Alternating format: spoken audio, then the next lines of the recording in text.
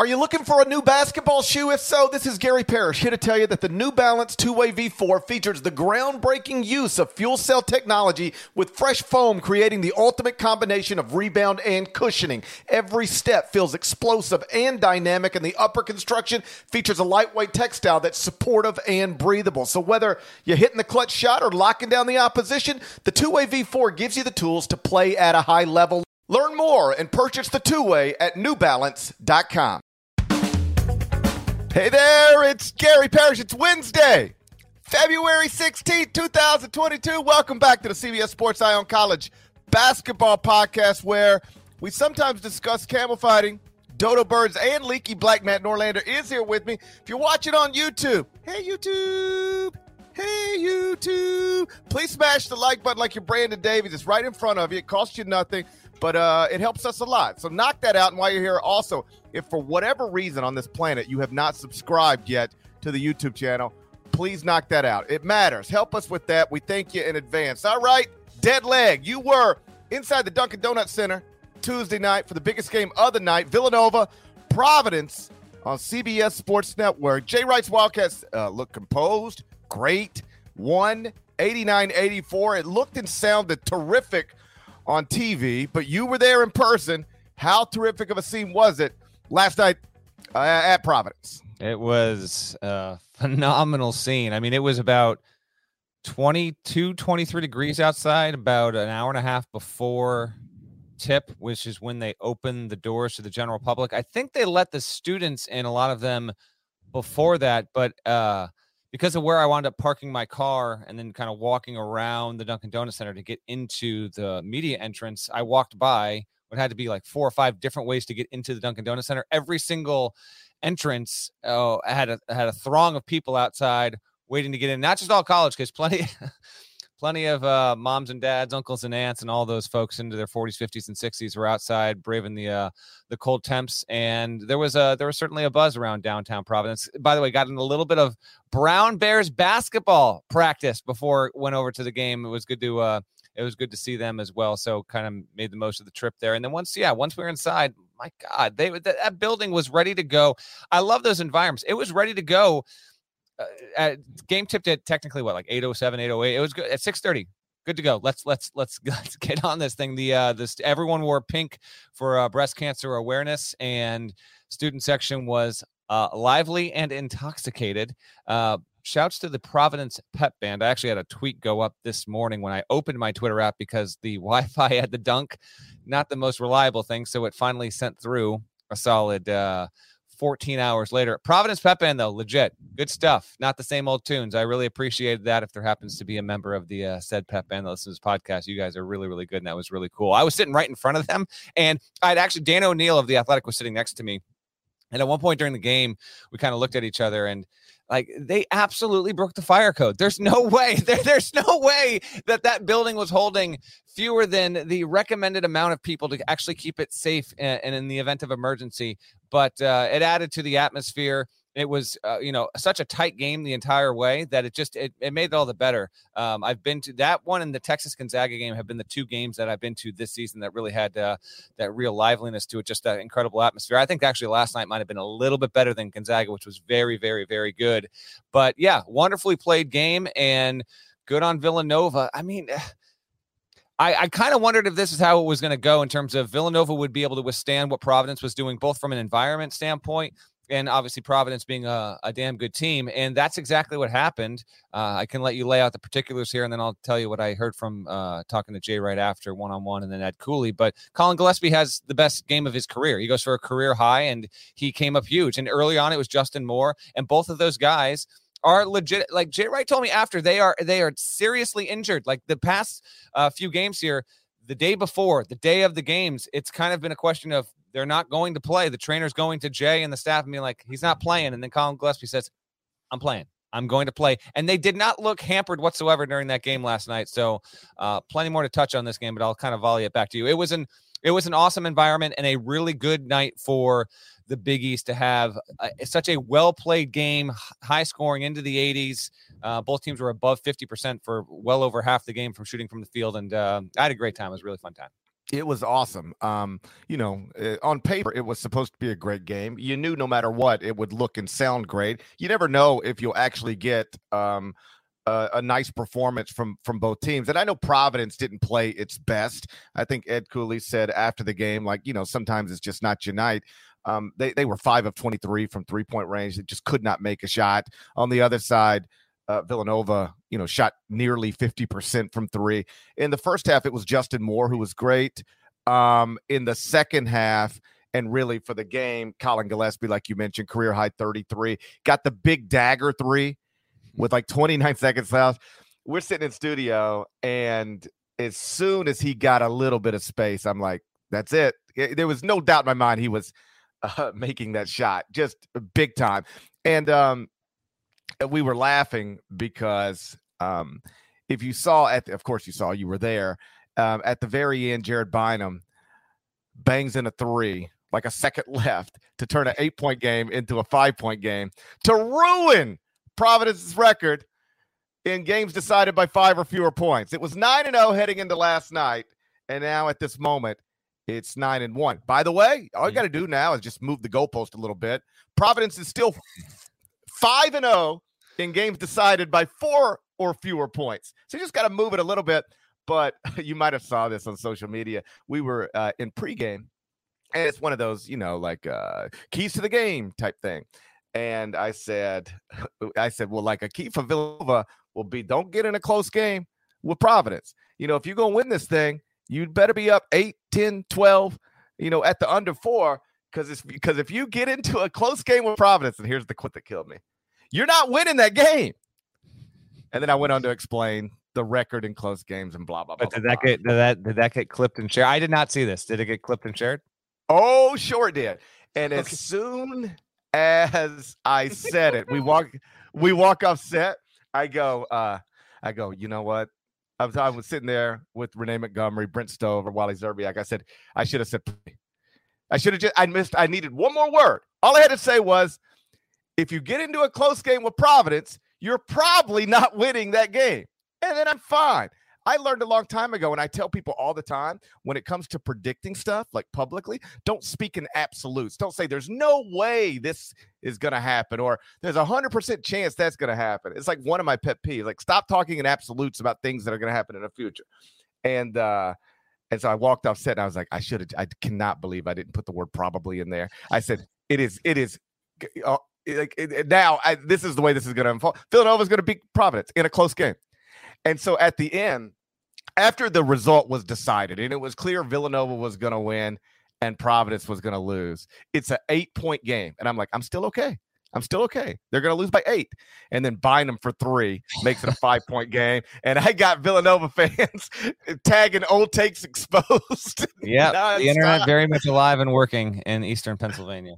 Yes. They took Indiana's internet, moved it east, and Villanova fans are all over it. But in all seriousness, whatever. It was an awesome game. Villanova looked terrific. Colin Gillespie was big time. And now we've got a real Big East race. Like, as you pointed out on an earlier podcast, if Providence wins that game last night, that's basically it. They would have had, I think, a 3-game lead in the Big East standings in the loss column with 4 games left to play. You're not collapsing and losing that, I don't think. Providence would have been on track to win its first Big East regular season title in men's basketball history. Still got a great chance to do it, but that what would have been a 3-game lead in the loss column is now just a 1-game lead in the loss column, and they close, at least based on the current schedule, they've got a game in the last week of the regular season, put it that way, at Villanova. So we could be headed for, and I think This is what the computers would tell you, a co-champion type situation, which would still be Providence's first regular season Big East title, but it wouldn't be outright. Right. And this is a little bit wonky because Providence is not going to play a full schedule. Now, I asked last night, why exactly was that? Because the Big East made a rule going into the season that you could not play 3 games in a week in back-to-back weeks. You were not allowed to play 6 games in a 14-day span. The Big East made that rule and stuck to that rule. And because Providence hit scheduling issues due to Omicron and the way that the rest of the Big East schedule has now shaken out. No one's on pause anymore, and so they're not going to move other games for other teams to accommodate Providence. They don't have the spots to make up those games. Now, there's been some backlash, I think, within the Big East at Providence. Some of it playful, some of it probably a little mean-spirited, saying like that the Friars are intentionally not wanting to play like the UConn game, and people saying UConn doesn't want to play Providence, et cetera, et cetera. But it's going to lead to a point where Providence is not going to play its full allotment of Big East games. I don't think it's going to make up any of these. Right now, Providence is 11-2 in the league, and it's scheduled to play 17 Big East games overall. So the Big East will go to win percentage, and that's where it actually gets interesting. According to Torvik's projection this morning, this win actually swung it. So I checked it last night. I'm going to have more on this game and Gillespie and the court report, which we'll file later on Wednesday afternoon. But I had it in my file here. Going into the game, the chances of Providence winning the league was 53-47 over Nova. And now it's actually 70-30 Nova in favor. And I think that is taking into account Providence's fewer games, but obviously they got to go to Nova to close out the regular season.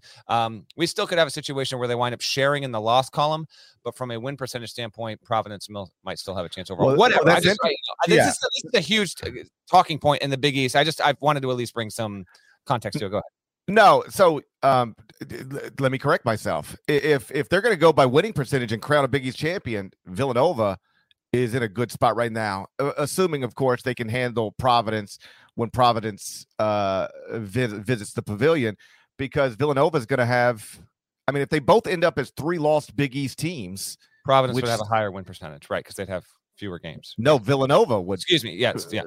Villanova would have a higher winning percentage because they played more games, so – last night could have been devastating, dead leg. It could have been potentially. As for the game, Gillespie just, keeping the ball in that ISO, and then Providence just plays the screen wrong, and he's got him. He's got an opening right there. Of course, he's going to take it. And a note on Gillespie, like amazing player, horrendous quote. And I say that, lovingly. And he knows it too. Like he is flat. In fact, talking to Jay Wright last night, got asked, do you ever see real emotion out of Colin? He's like, the only time is seriously like when he hurt his knee last year when it ended his season. Remember, he didn't play in the NCAA tournament, but other than that, no, he is just consistent, and it's what makes him a great player. But Wright also said, and there'll be some of this in the court report, he said the thing that's different about Gillespie, because I asked him, I basically said, Jay, you could put a roster of 12 dudes that played guard for you that are just rock solid, going all the way back, 04, 05, 06 with all those dudes, Randy Foy on, right, and Arch and Brunson, whatever. They just had so many. I said, but if there is a characteristic about Gillespie that makes him different, if it applies, what would it be? And he said, you know what? The thing that is different about Gillespie is I have never had a player who is the embodiment and the spirit of an actual coach. Not just on the floor during games. He's like, we'll be running practice, and like he'll stop practice.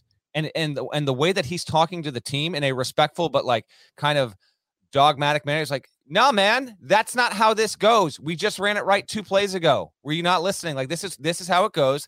A, B, C, and D. He said, it's incredible. Like I will sometimes just have to kind of step back, watch, let him do his thing, and to have that, in addition to the fact that he could have easily just not played in this game or not played in the game before. But he just said it's just not an option for him. If he thinks that he can go and he can be productive and he's not going to hurt the team, he's going to go. Plenty of players, I think, actually in this spot, mid-February, kind of wait. They'd kind of sit it out. And I asked Jay as well. I said, how long till your guys get healthy? Are you going to be basically trying to keep this thing together with duct tape for the rest of the season? Because he said Gillespie's injury, when he hurt his ankle, it looked worse than Justin's, but Justin's is actually worse than his right now. And we debated not playing them like about a week and a half, 2 weeks ago. We thought, okay, can we shut them down? Can we like really force the issue as a staff with a trainer? Can we just not play them for the next 4 or 5 games, let them get healthy so that we can be ready for March? They ultimately decided against it because the injuries maybe weren't quite severe enough. And there was real concern that if you did that and then you got into the first week of March when they ideally would be fully healthy at that point, okay, how long is it going to take us to get into our rhythm? We're going to go into the Garden, and they basically took a gamble, and it's paying off. Last thing I'll say about the game and how it played out. Jay Wright told me, he said this was not how we thought this was going. We didn't think that we'd be relying on Justin Moore and Colin Gillespie are their two best players, but he didn't think that they'd be relying on Justin Moore largely in the first half, and then Gillespie would go nuts the way he did in the second half. He said that was not the game plan. It was like we thought we'd be going to Caleb Daniels a lot, Jermaine Samuel, see what we got of the other guys. He's like, what you saw here was not what we thought was going to happen. It was not our game plan whatsoever, and it really is a testament, GP, to obviously Villanova and the way they run their program and all that, but I think specifically to there are just certain players that have this ability to kind of guide a game, take over a game. Gillespie is absolutely one of those dudes. And I don't know if he's the best point guard in college basketball. I just know he's the most reliable. He's the point guard among all of them in the sport that if I'm in a big game against a really good opponent, I'd rather have the ball in his hands than anyone else's. Last night was an example, career high 33. Villanova gets a huge win on the road. And I think ultimately it will be the thing that pushes Nova at least into a really good spot heading into March. I still don't think this is a top 5 title contender. I do think they have some limitations, but it was by the way, this is still our league kind of moment, and a really impressive performance overall at Providence. It felt like on some level a program win. Like that's the type of win when you're that type of program you can go on the road and get. Providence had been playing so well, and they entered the game 21-2, 10-2 in the first 2 quadrants. You know all the numbers. And there aren't many programs that could have gone into that building on Tuesday night and won that game. Because it's not like Providence went away. They were there the whole time. Like they were in it the entire time. And every time it looked like, all right, here they go. Okay, they've cut it to 2. Okay, they've tied it. Okay, here comes it was Gillespie making a shot. It was an offensive rebound and a stick back. It was just Villanova took every punch Providence had, and it was a really impressive performance. I moved Villanova back into the top 10, the top 25 and 1 on Wednesday morning, and Providence is one spot behind the 9th ranked Wildcats at number 10. You mentioned wondering if Villanova is just going to be banged up for the rest of the season, and that's just the way they're going to have to play this thing. Another team you could ask that about, Kentucky. They were in action last night at Thompson Bowling Arena. They lost to Tennessee. We'll get to that next. But first, come on, don't let me down. A word from our sponsors. Back on Paramount Mountain, where entertainment lives. Look, amigos, cave paintings of all who live here.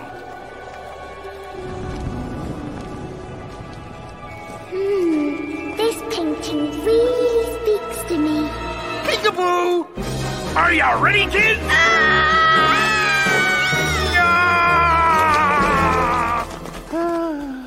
I always do this. The all-new Hyundai 2024 Santa Fe is equipped with everything you need to break free from the dull work week and embark on an adventurous weekend with your family. The Hyundai Santa Fe's features like available H-Track all-wheel drive, standard third-row seating, available dual wireless charging pads. You've got the H-Track all-wheel drive so you can take on those dirt trails and kick up some mud. Or the third-row seating gets your whole family in to experience the thrill together. The dual wireless charging pads make sure that no one gets stuck in the great outdoors with a dead cell phone. Think about those adventurous activities you can do. Like me, taking a ski trip up with the family, maybe going on a camping expedition, anything and everything. Learn more about the all-new Hyundai Santa Fe at HyundaiUSA.com. Call 562-314-4603 for complete details. Robert Half research indicates 9 out of 10 hiring managers are having difficulty hiring. If you have open roles, chances are you're feeling this too. That's why you need Robert Half. Our specialized recruiting professionals engage with our proprietary AI to connect businesses of all sizes with highly skilled talent in finance and accounting, technology, marketing and creative, legal, and administrative and customer support.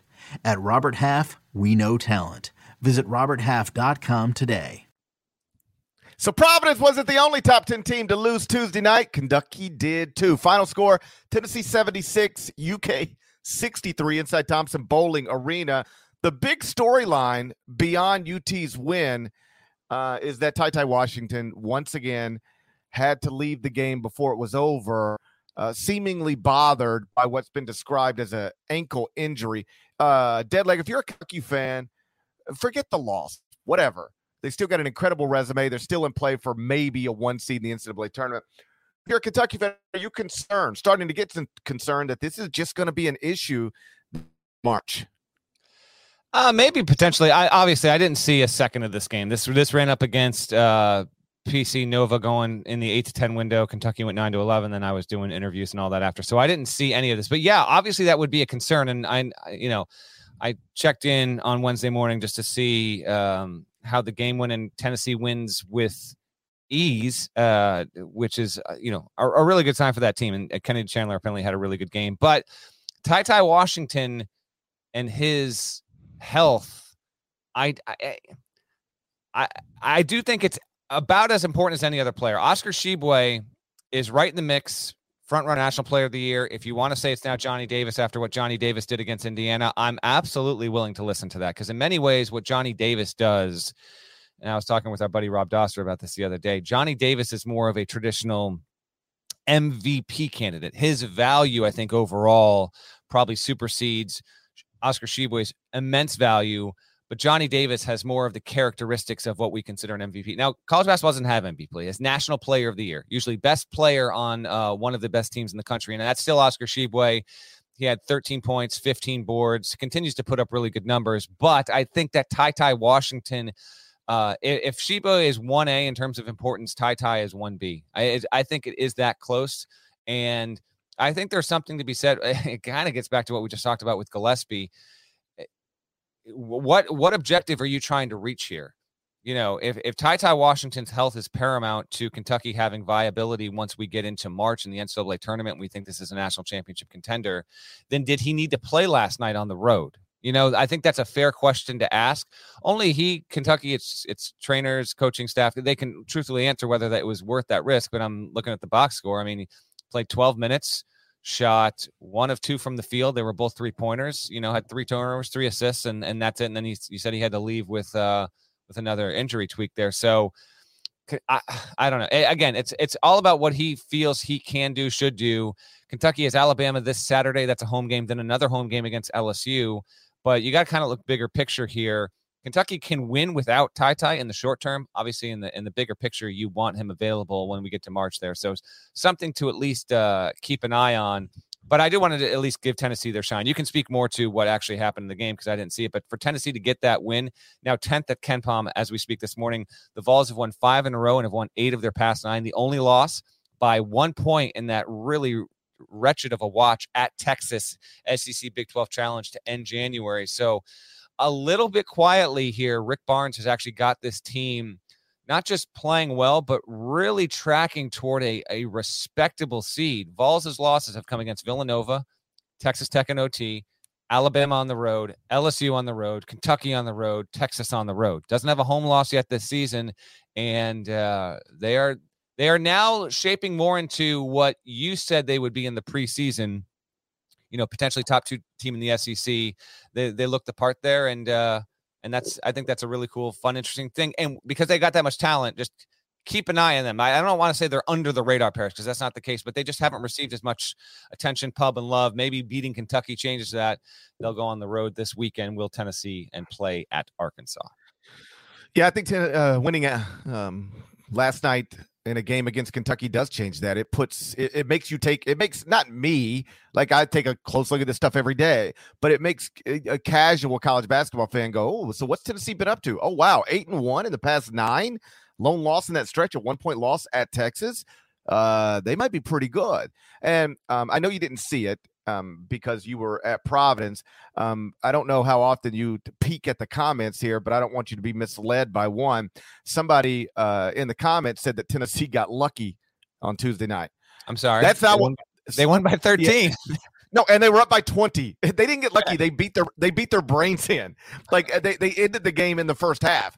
The Kentucky strength coach, you don't see this every day. Got a technical foul. I did see that kind of stray across my timeline on Twitter. I didn't see the video, but apparently he was yapping back at somebody. But yeah, I saw it. So he gets a technical foul, and then Tennessee goes on a 17-1 run immediately to take control of the game. It basically ended right there. Kennedy Chandler, my little homie from Memphis, he got 17 points, 6 assists. He was 3 of 5 from 3. Even John Calipari said afterwards, like, they punked us. Like, they punched us and we didn't punch back, and we got to, own it. Don't make excuses for it. Just own it. Like, hey, we got beat and punked, and we've got to be better than that. And I'm certain, like, I don't have any long-term concerns about Kentucky as a basketball team other than the health of the roster, because that's a real thing. It appears like Ty has been banged up for a while now, just bothered by one thing or another. And John Calipari said last night after the game that he wishes he would not have played him. He said, quote, if I had it to do over, I would not play Ty. I shouldn't have played him. I asked him twice, why don't you just step back? He said, I can do this. Then I was not going to play him in the second half, and I did. I called him in, and he said, I can do it. I should have just gone with my gut. And what's interesting about that is when I was on sideline for the Kentucky-Auburn game earlier this season when he got hurt, if you remember my initial report, because I was standing right next to the bench, he was with the training staff right after he came out of that game, and he was telling them, I'm okay. I'm good. I'm good. And so my initial report was Ty Washington is being checked on by the training staff, but he is indicating to them that he's okay. And then, of course, he never came back in. And I think that starts to speak to who this guy is. Like, he's just going to tell you he could play because he wants to try to play. And then it becomes the responsibility of the training staff and the coaching staff to make the right decision. I think they did clearly at Auburn by not allowing him to return to the game. By John Calipari's own admission last night, they didn't make the right call here. And when he was on the court for like 13 minutes before he left for good, he was not good. He had 4 points, 3 turnovers. He looked like an unhealthy player trying to play through something he probably shouldn't be trying to play through. And Severe Wheeler, by the way, also left the game very late, holding his wrist at this moment. No idea if it's something that'll even show up in the next game, but it's so much of basketball, not just college basketball, but in the NBA as well. Championships and people who advance, it's dictated by injuries. Like the NBA playoffs every year has wild injuries that create opportunities for some teams and ruin opportunities for others. And the same is true in college basketball. Like, what would Villanova have been last season if Colin Gillespie doesn't suffer a season-ending knee injury? Oh, by the way, like, is Colin Gillespie even back in school this season if he didn't suffer a season-ending knee injury last season? Like, would that whole thing have gone down differently last night? Injuries are obviously like a real big deal in all sports. And if you are Kentucky right now and you've been dealing with a banged up Ty Washington for a little while now, I think you do start to get concerned. Like, is he ever going to be 100% healthy again this season so that we can go where our talent and ability and resume suggests we're capable of going? It's a fair point and certainly something to keep an eye on there. It was a pretty noisy Tuesday. I know there's a few other things we got to get to. What guide the ship here, buddy? I mean, you were in studio for CBS Sports Network. Obviously saw all this as it was kind of going down. I got a few scores that kind of peek out to me, but I'll save my thoughts there. What else to you pops most that's most intriguing what we saw there on Tuesday? Yeah, some other stuff on Tuesday night. Before we get to it, allow me to remind you that if you're watching on YouTube, live or otherwise, please go smash that like button. You've got consent. You have consent. We've given you consent. Now it's time to smash. Knock that out. It helps us a lot. Some other sort of bullet point big developments from Tuesday night. Duke got a stick back dunk from Mark Williams. You probably saw this on Twitter. In the final second to edge Wake Forest, yes. 74-72. Mike Krzyzewski was not feeling well. did not coach the second half, but did address the team after the game, which means he remained at the arena throughout the game. You mentioned this when Johnny Davis destroyed the internet at Indiana, got 30 points and 12 rebounds. Wisconsin won 74-69 at Assembly Hall. Michigan State lost at Penn State. Mm-hmm. It was just the third time in the past 10 years that Penn State has beaten Michigan State. Michigan State's now 4-5 in its past 9 games. And then just one day after entering the AP Top 25, Wyoming took a quad 3 loss at New Mexico. Yuck. That is yuck. You hate to see that, particularly with teams that seldom even get into the top 25 when they take a loss like that. That's a seed line knock right there. Undeniably. Sorry, Wyoming. It is, but you're still safely in the field. I want to hit on all those. And yes, I saw in the comments I was getting flack for my Memphis take. They did win on the road at Cincinnati, so we can get to that in a sec too. Okay. First of all, with the Duke Wake thing, I don't know if you saw this because I posted it right before we podcasted, but I put a video on my Twitter feed where it's got Mark Williams. His first tap is totally legal. It's outside the cylinder. Now, there's a second touch when he goes to dunk where his hand touches the ball as it's over the cylinder and he dunks it in. The bucket counted. I think that's legal, but as I tweeted, I'm not 100% on the rule interpretation there. I think if you make contact with the ball and then as you're kind of going through and it's outside the cylinder and you are completing the motion or completing the gather, I think is the term that you often see shown in the real rule book. I think that's allowed. He clearly on the view that I tweeted out, he clearly is touching the ball as it's above the cylinder. It involves Duke. Everyone's going to go nuts over this, obviously, but it was intriguing. I had someone tweet at me, Andrew Hoke, I'll give you a shout here. He says, Article 2D, a player may have a hand legally in contact with the ball when this contact continues after the ball enters the cylinder or when during such an action, the player touches or grabs the basket. So I think the bucket rightfully counted, but I didn't see this in real time. And then had the video sent to me on Wednesday morning. It was intriguing. So that's one story. The other thing is apparently Wake Forest. I did not see this one. I saw the video after. I don't know who shot it, but someone literally almost made like an 85-footer, but it wouldn't have counted because he didn't get off in time, which would have been like one of the all-time buzzer beaters. And then Coach K leaves the game midway through the game, I guess at half. Hopefully he's good. Like to start a game and feel like you're good to go and then to not return. Obviously a little concerning, but it seems like all is okay, and hopefully he'll be able to keep going with that. Wisconsin, Indiana, man, Johnny Davis is. I can't see any way he's not a first-team All-American at this point. Like he's just too reliable. I know it's not the most shocking news in the world, but we got a lot of players that are in contention to be a first-team All-American. GP and man, oh man, he just a huge performance there. Indiana's kind of going through it at the moment. Hoosiers fans, 4 straight losses, 16-9, now sub 500 in the Big Ten. That's tough. I don't know. At Ohio State next and home to Maryland. Indiana's going to the NCAA tournament, right? Like that's going to happen, GP? That's going to happen. I think Indiana will be in the NCAA tournament. You might have heard, but they've got to put 68 teams in this thing. But obviously trending the wrong direction. Yeah, it's wild. You got to put 68 teams in. But they're obviously not headed in the right direction right now. The remaining schedule is 2 home games, 3 road games. You've got a road at Purdue and a road at Ohio State. That's obviously not simple. But like Indiana fans are at least having fun with it with me now. They're like, GP, I can't. I'd love to listen to the podcast, but as you know, we're having internet problems here in the state. Drive over the border to Kentucky to even send this tweet. Yeah, I think that's funny. But Trish Jackson Davis had like if you remember all. Go ahead. Yeah, he went big. He was terrific. And it looked like Indiana, like it's such a jumbled in studio and all these highlights. It feels like a jumbled mess, and I don't have the notes right in front of me. But if I remember correctly, like Indiana was up in the final couple of minutes, and it was like, okay, they're fine. And then Johnny Davis becomes Johnny Davis.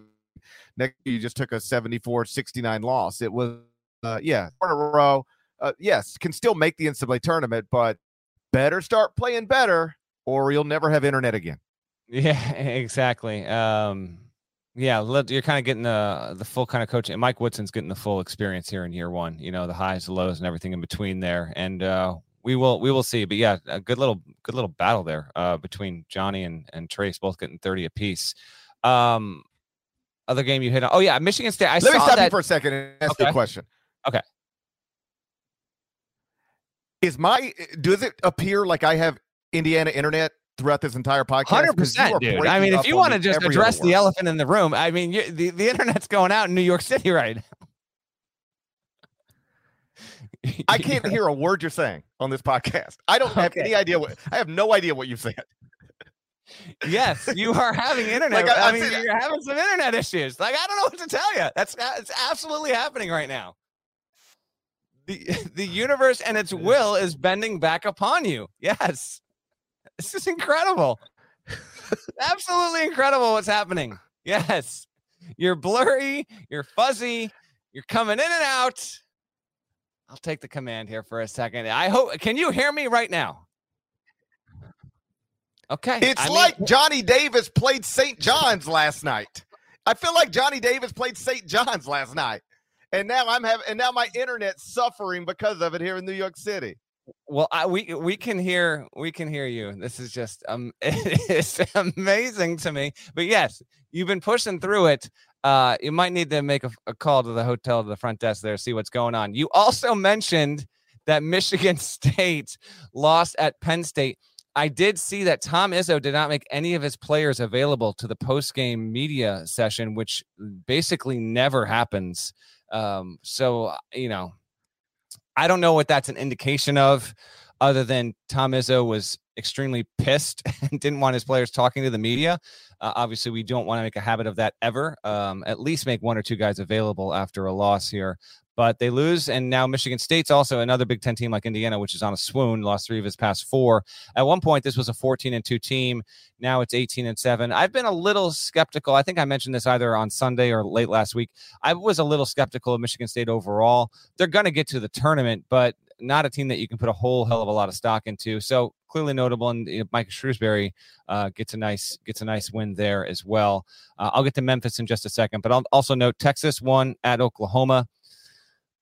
Oklahoma, man, they're 14-12. Like, they're yet another team. You got to put 68 teams in this thing, but they got to start winning these games, man. Like, they have nothing but good losses.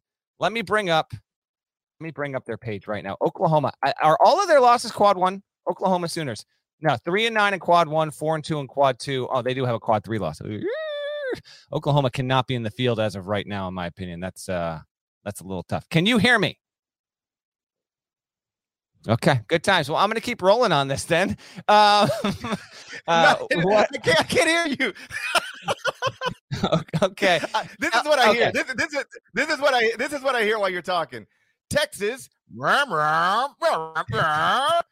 Oklahoma, quad 1, Mike Shrewsbury, Tom Izzo, don't know what that was about. Quad 2. That's all I know. I don't hear anything other than that.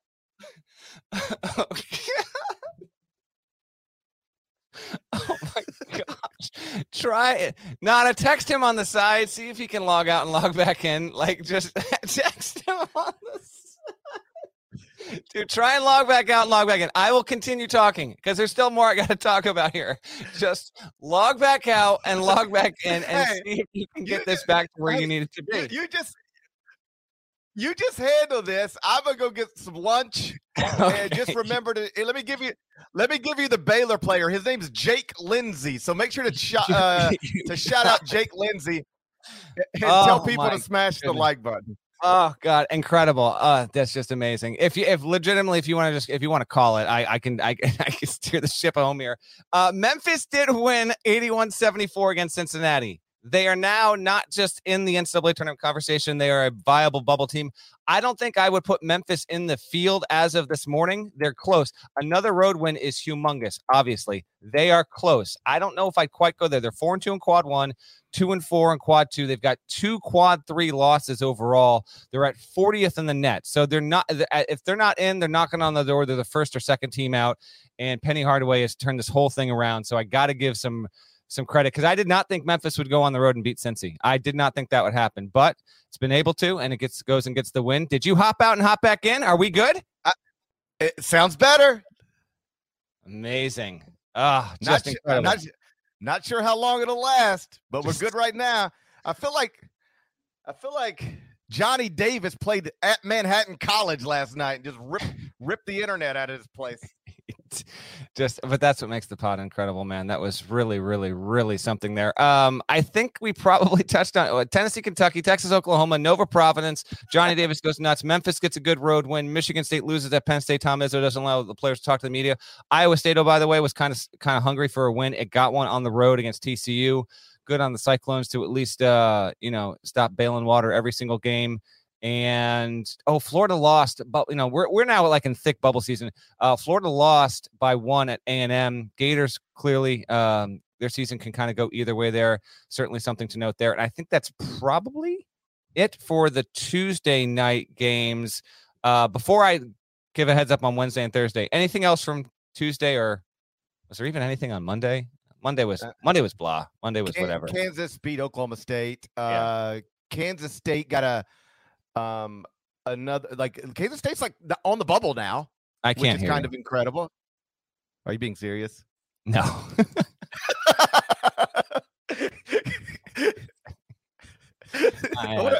What a nightmare. What a nightmare. You asked me if there's anything else. I have no idea what you've been talking about. I mean, there might be something else, but you might have also talked about it. Listen, tee up the softball here.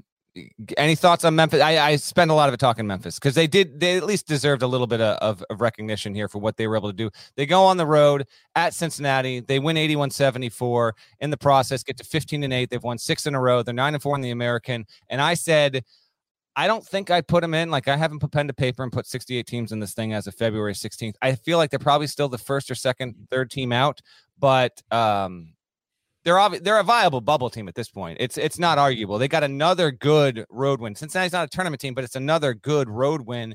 And I think at this point, Penny Hardaway, he deserves to be respected for what he's been able to do here. And so that's what we're here to do. Stop disrespecting me, bro. They've won 6 in a row. They're now 6-6 in the first 2 quadrants. They do have 2 quadrant 3 losses, but 6-6 in the first 2 quadrants. Even with those quadrant 3 losses, most bracketologists are going to have them on the right side of the bubble right now. I talked to Jerry Palm yesterday on my radio show. He said if Memphis were to win at Cincinnati, he would probably have them on the right side of the bubble when he updates on Thursday. I believe I'll just keep it simple. I believe most people who put brackets together as of this morning, or when they update next, will have Memphis on the right side of the bubble. There's a lot of reasons why they're better. One reason is because Penny has settled into playing a shorter rotation. And another reason, I think it's addition by subtraction. I think they're better without Amani Bates. And I don't say that to be mean, but there's a lot of efficiency numbers with Amani Bates, without Amani Bates, that suggest they're just a better basketball team with them. And plus, him not being there, by extension, shortens the rotation.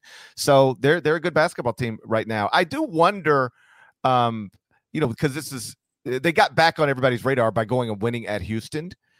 Like, I do wonder how, like, Jerry Palm's got Houston as a 7 seed right now. And when you ask him why, because it's a radio interview and that's what you do. He'll say they haven't beaten anybody. They have 0 quadrant 1 wins. Houston does right now, 0 quadrant 1 wins. And they kept moving up the polls after they lost Marcus Sasser, because they kept winning. So, people just kept moving up and the computer number stayed strong. But their first 9 games without Marcus Sasser, they played 0 top 80 KenPom teams. So they just, they beat some bad teams badly, but they didn't beat anybody. Then they go play at SMU, borderline tournament team, lose. Host Memphis, borderline NCAA tournament team, lose. So they're 0-2 without Marcus Sasser against quality basketball teams. I don't think that means Houston is not any good because Kelvin Sampson's still the coach. I'm assuming Houston's going to be good. But I guess I'm not sure the current computer numbers and the current AP ranking match up real well with what that Houston team might be. We'll see. We shall see. On Wednesday night, here's your heads up on it. Baylor at Texas Tech. That's the biggest game of the evening. Just two quality teams, and we'll see what Baylor looks like and who's available to play for the Bears there. Purdue plays at Northwestern. Normally I wouldn't even mention this, but let's just see what Purdue team shows up. Like if Purdue, coming off the skin of their teeth win against Maryland at home, like can you go into Northwestern and win by 15? I don't know. I want. That's also a 9:00 tip. Earlier in that, Illinois got a slippery one against Rutgers. Rutgers, obviously, among the most intriguing bubble resumes out there. Beating Illinois at home makes it all the more interesting. Seton Hall at UConn is a CBS Sports Network game. GP will be in studio all evening. That's an 8:30 tip. Seton Hall at UConn. Dan Hurley versus Kevin Willard. Always intriguing. And those are probably your four biggest, most notable games of Wednesday. And then Thursday night, we'll obviously talk to you again on Friday morning. Michigan at Iowa. Michigan kind of, their resume had a little bit of a death rattle, and then they were just not competitive against Ohio State. So if they have any shot, they gotta win that game at Iowa, which is, we haven't talked a ton about the Hawkeyes yet.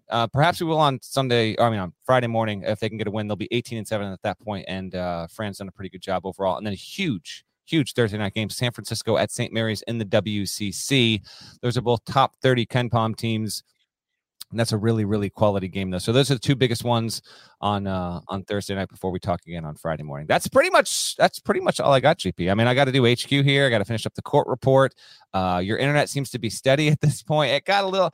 I wasn't going to say anything, but I think it had reached a point here where you basically had to address it because we've had some incredible moments over the years on this podcast, but it's when things go awry and they go astray that I think we rise to our best and most ridiculous. And thank you for at least asking me if I could see or hear you, because everyone knew what was going on, and thankfully we fixed it.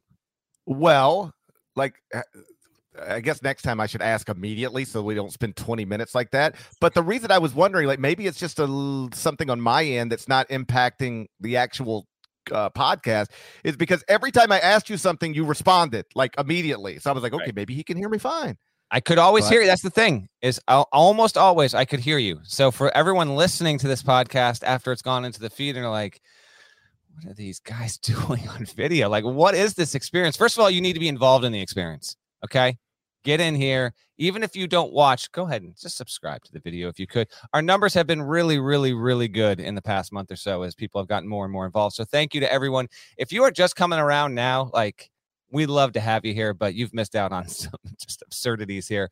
I've already forgotten the Baylor's player's name, by the way. So you gave me the Baylor player. If you had actually bailed out here, let's be honest, I wasn't doing it anyway. But you're clear to go. You're clear to land this ship.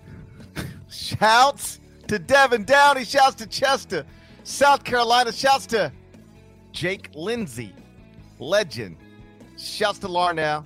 And thank you guys once again for listening to Eye on College Basketball Podcast in the middle of the dumbest pandemic of my lifetime. Do you know that pandemic shut down my favorite lunch spot right downstairs?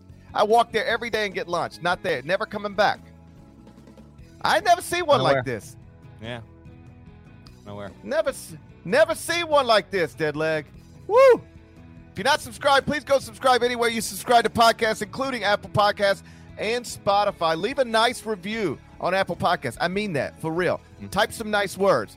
There's more of us than there are of them. Don't let them trick you, make you feel bad. There's more of us than there are of them.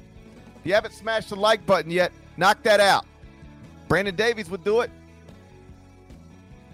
He risked a trip to the Final Four. He didn't care. This is all coming off, by the way. Next time you see me, haircut tomorrow. So, significant choppage heading my way. We're overdue. It's time. I was trying to talk about Brandon Davies. I know. Sorry, I just, you want to keep going? Give me a few more minutes to talk about Brandon Davies. We're at 47 minutes right now. This has been breezy. This has been amazing. I could stretch I can get us to 52 just focusing strictly on Brandon Davies and his desire to smash. We'll talk to you again on Friday. Till then, take care.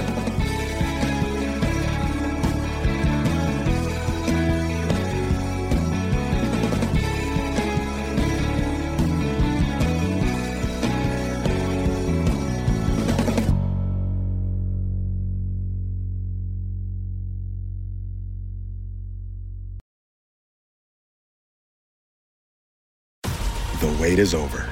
The Chi returns with new episodes on Paramount Plus. What brings you to the Chi? Opportunity.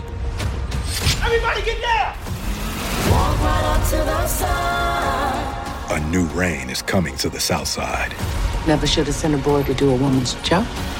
The Chi. New episodes now streaming. Visit ParamountPlus.com/The Chi to get a 50% discount off the Paramount Plus with the Showtime annual plan. Offer ends July 14th. The subscription auto-renews. Restrictions apply.